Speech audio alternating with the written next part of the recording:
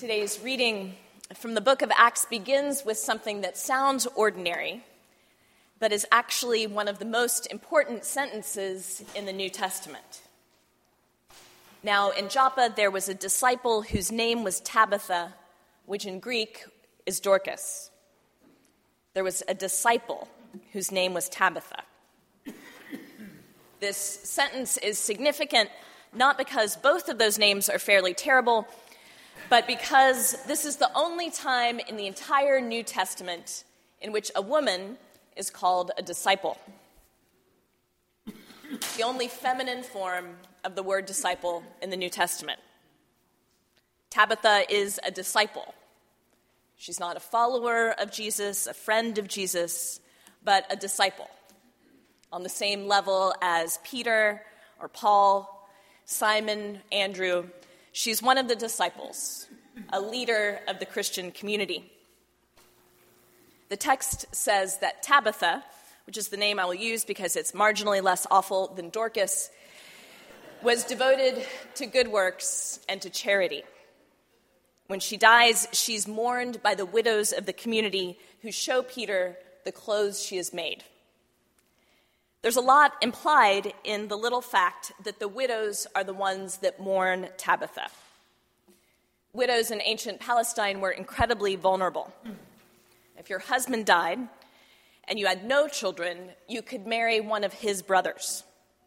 Or if you did have children, or particularly if you had sons, one of your sons could take you in. Your daughters couldn't because they weren't seen as having their own households. So if you didn't have sons, and if you didn't have brothers-in-law, you had nothing. There was no social safety net for you. You were on the street, probably begging or selling yourself. And this is why the Gospels make such a big deal of the story of Jesus raising a widow's only son from the dead.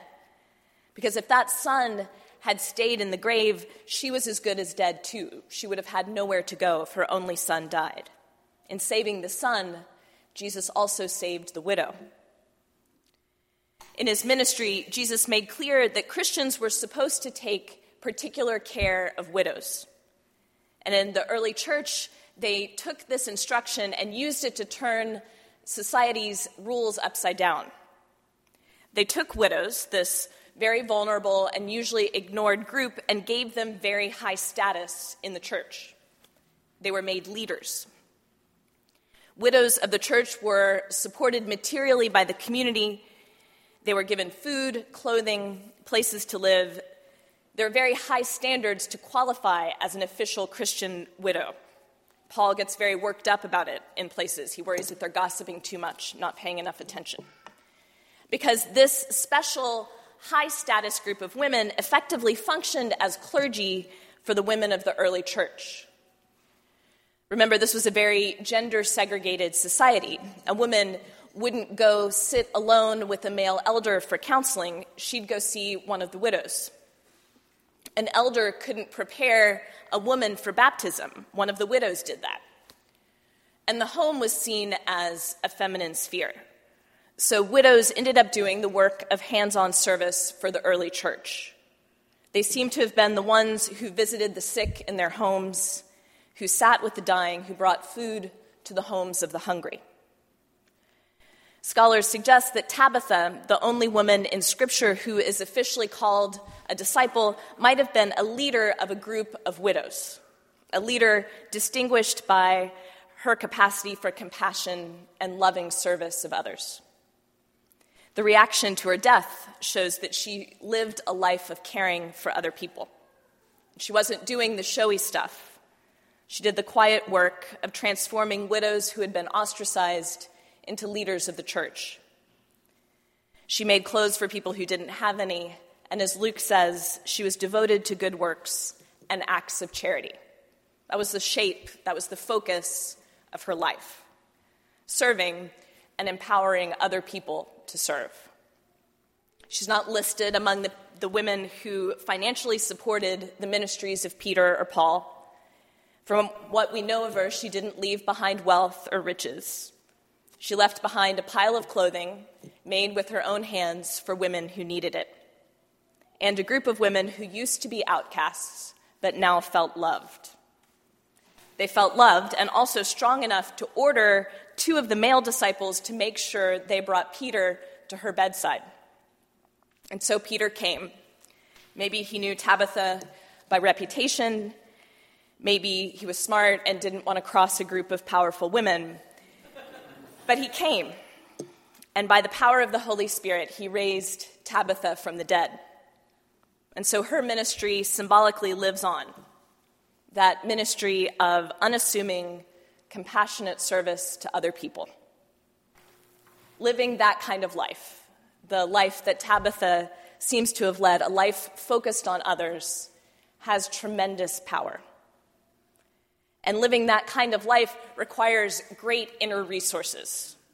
Forgive the overused metaphor, but the acts of service are the sort of third of the iceberg that you see above the water. To live that kind of life, you have to have most of the iceberg under the surface. That's the life of prayer and of devotion and of self-care that it takes to live a life that's dedicated to serving other people. You have to have an inner life centered on the divine, centered on the love of God. You have to have a practice of caring for yourself, body and soul. Otherwise, resentment builds up quickly and you burn out. We can all think of examples. That's part of what makes the Tabithas of the world so impressive, knowing that their kindness and their compassion are supported by deep prayer and self-care. The life of service isn't a life of weakness or self-effacement. It's a life of tremendous dignity and power. It's funny, we as a culture talk a lot about how much we value service, how much we value people giving to others. But when you think about it, for the most part, our heroes and heroines are not the Tabithas of the world. That kind of life doesn't win you a lot of attention and praise. We know a lot about Mark Zuckerberg and how much money he's given to the Newark school system, and that's a wonderful thing. But how often do we think about the teachers in Newark who are putting that money to use, who have given their lives to service of those children who are in distress? But the people who live Tabitha lives, maybe you can think of some in your own life, they have an inner light. They have a joy. They have a balance that I envy, that I want in my own life, that I think we all want. The kind of life that Tabitha lived was a life of humility, compassion, and giving. It was a life where leadership didn't mean power and prestige. It meant empowering other people for service. It's funny, on the one hand, Christianity is so easy, and thank God for that.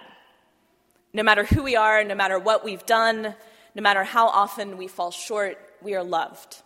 It's not about what we do. There's nothing we need to do to earn God's love.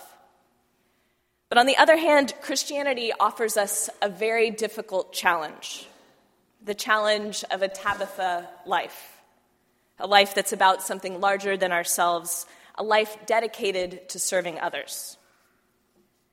Living that kind of life, which I manage to do for about 5 minutes every other month, requires a deep life of prayer. It requires a powerful sense that we're loved, a commitment to caring for ourselves as we care for others. It's a life of power, a life of strength. It might not win very much attention or praise, but a Tabitha life, imagine an entire community of people living that kind of life, has the potential to change the world, the potential to transform the world with the love of God. So let's try it together. Let's encourage one another to live lives of service, lives of compassion and humility. You all in this room do so much for others already, and I've seen the power of transformation that it has. Let's continue to encourage one another to cultivate lives of service. Because Tabitha, after all, wasn't the first person to live this way. This is also the life that Jesus modeled for us, saying, "Whoever wishes to be great among you must be your servant, and whoever wishes to be first among you must be your servant, because the Son of Man came not to be served, but to serve." Amen.